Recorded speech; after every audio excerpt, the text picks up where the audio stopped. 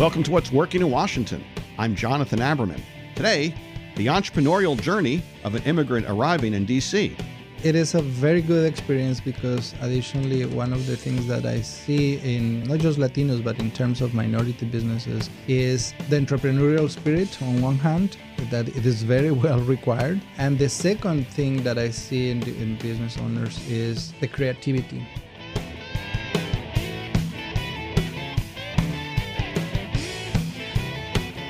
People come to the D.C. region because they want to change the world. Immigrants come to this country because they're entrepreneurs. So what's more entrepreneurial than picking yourself up and moving to a new place where you can't even speak the language? Our next guest, Daniel Parra, is Director of Small Business and Minority Business Development at Montgomery County Economic Development Corporation. He very much is somebody who's walked that walk.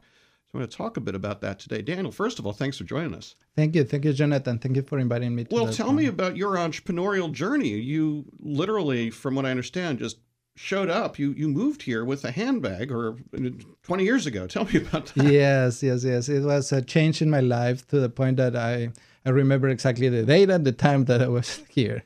And I moved to this country because I was in need of political asylum. I couldn't live anymore in Colombia, unfortunately. At that time was so difficult. Now it's different, but at that time was so difficult.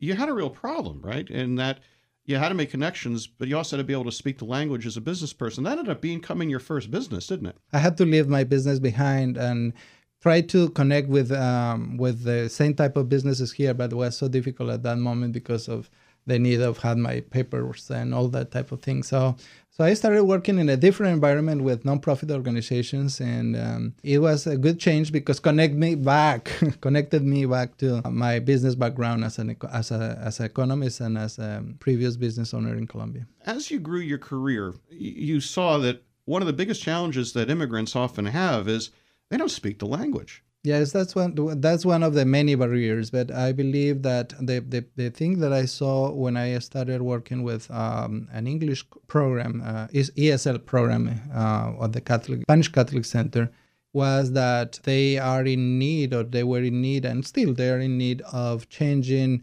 even mentality about how to do businesses in the United States. You worked with a lot of businesses. I know you spent time working at Avon, helping people sell mascara and lipstick. You've been involved in a lot of different businesses.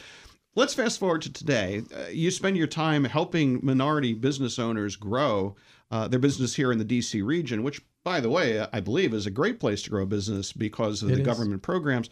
What are the three things that seem to be the biggest impediments to minority entrepreneurs being successful here in our region? Okay.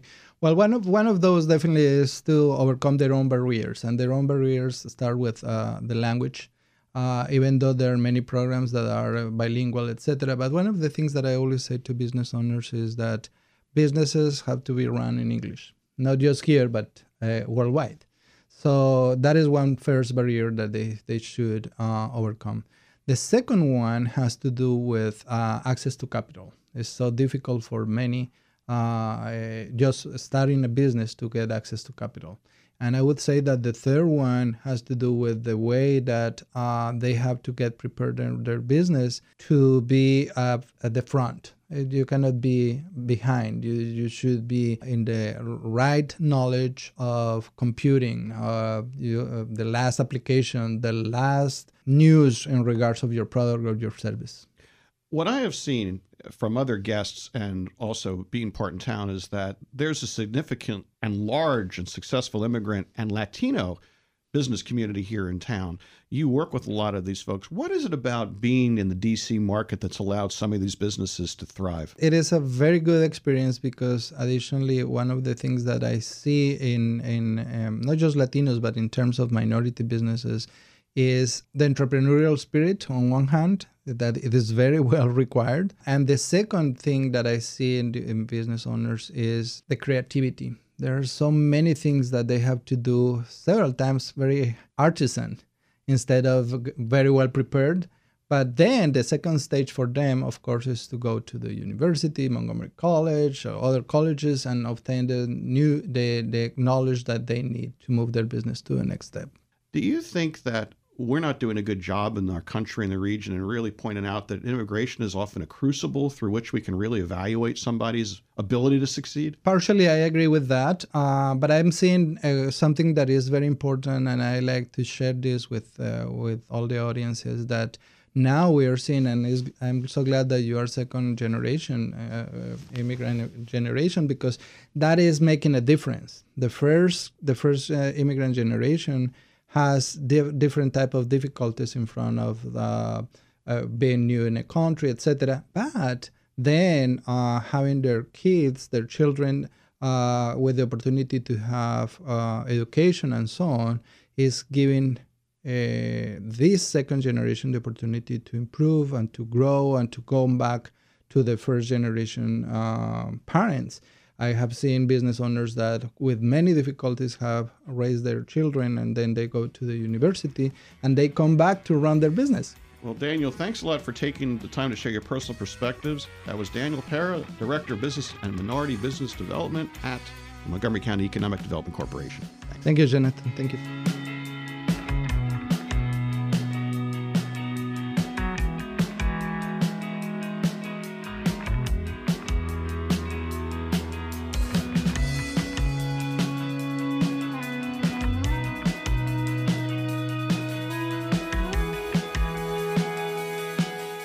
Thanks for listening to What's Working in Washington, and a thank you to our sponsor, Montgomery County Economic Development Corporation. Their business development team can help you find the best talent, an ideal location, and the latest in market and business intelligence so you can do business successfully in the greater Washington region and Montgomery County.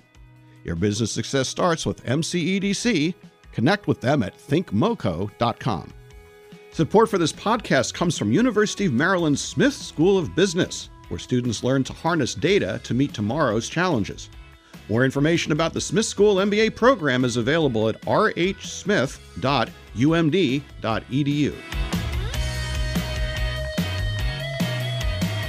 Our executive producer is Tracy Madigan. Our online writer is Barbara Ulrich. Music provided by 2 DC region bands, 2 Car Living Room, and the Sunbathers. And let us know who you think we should be talking to on the show. Tweet us at What's Working DC.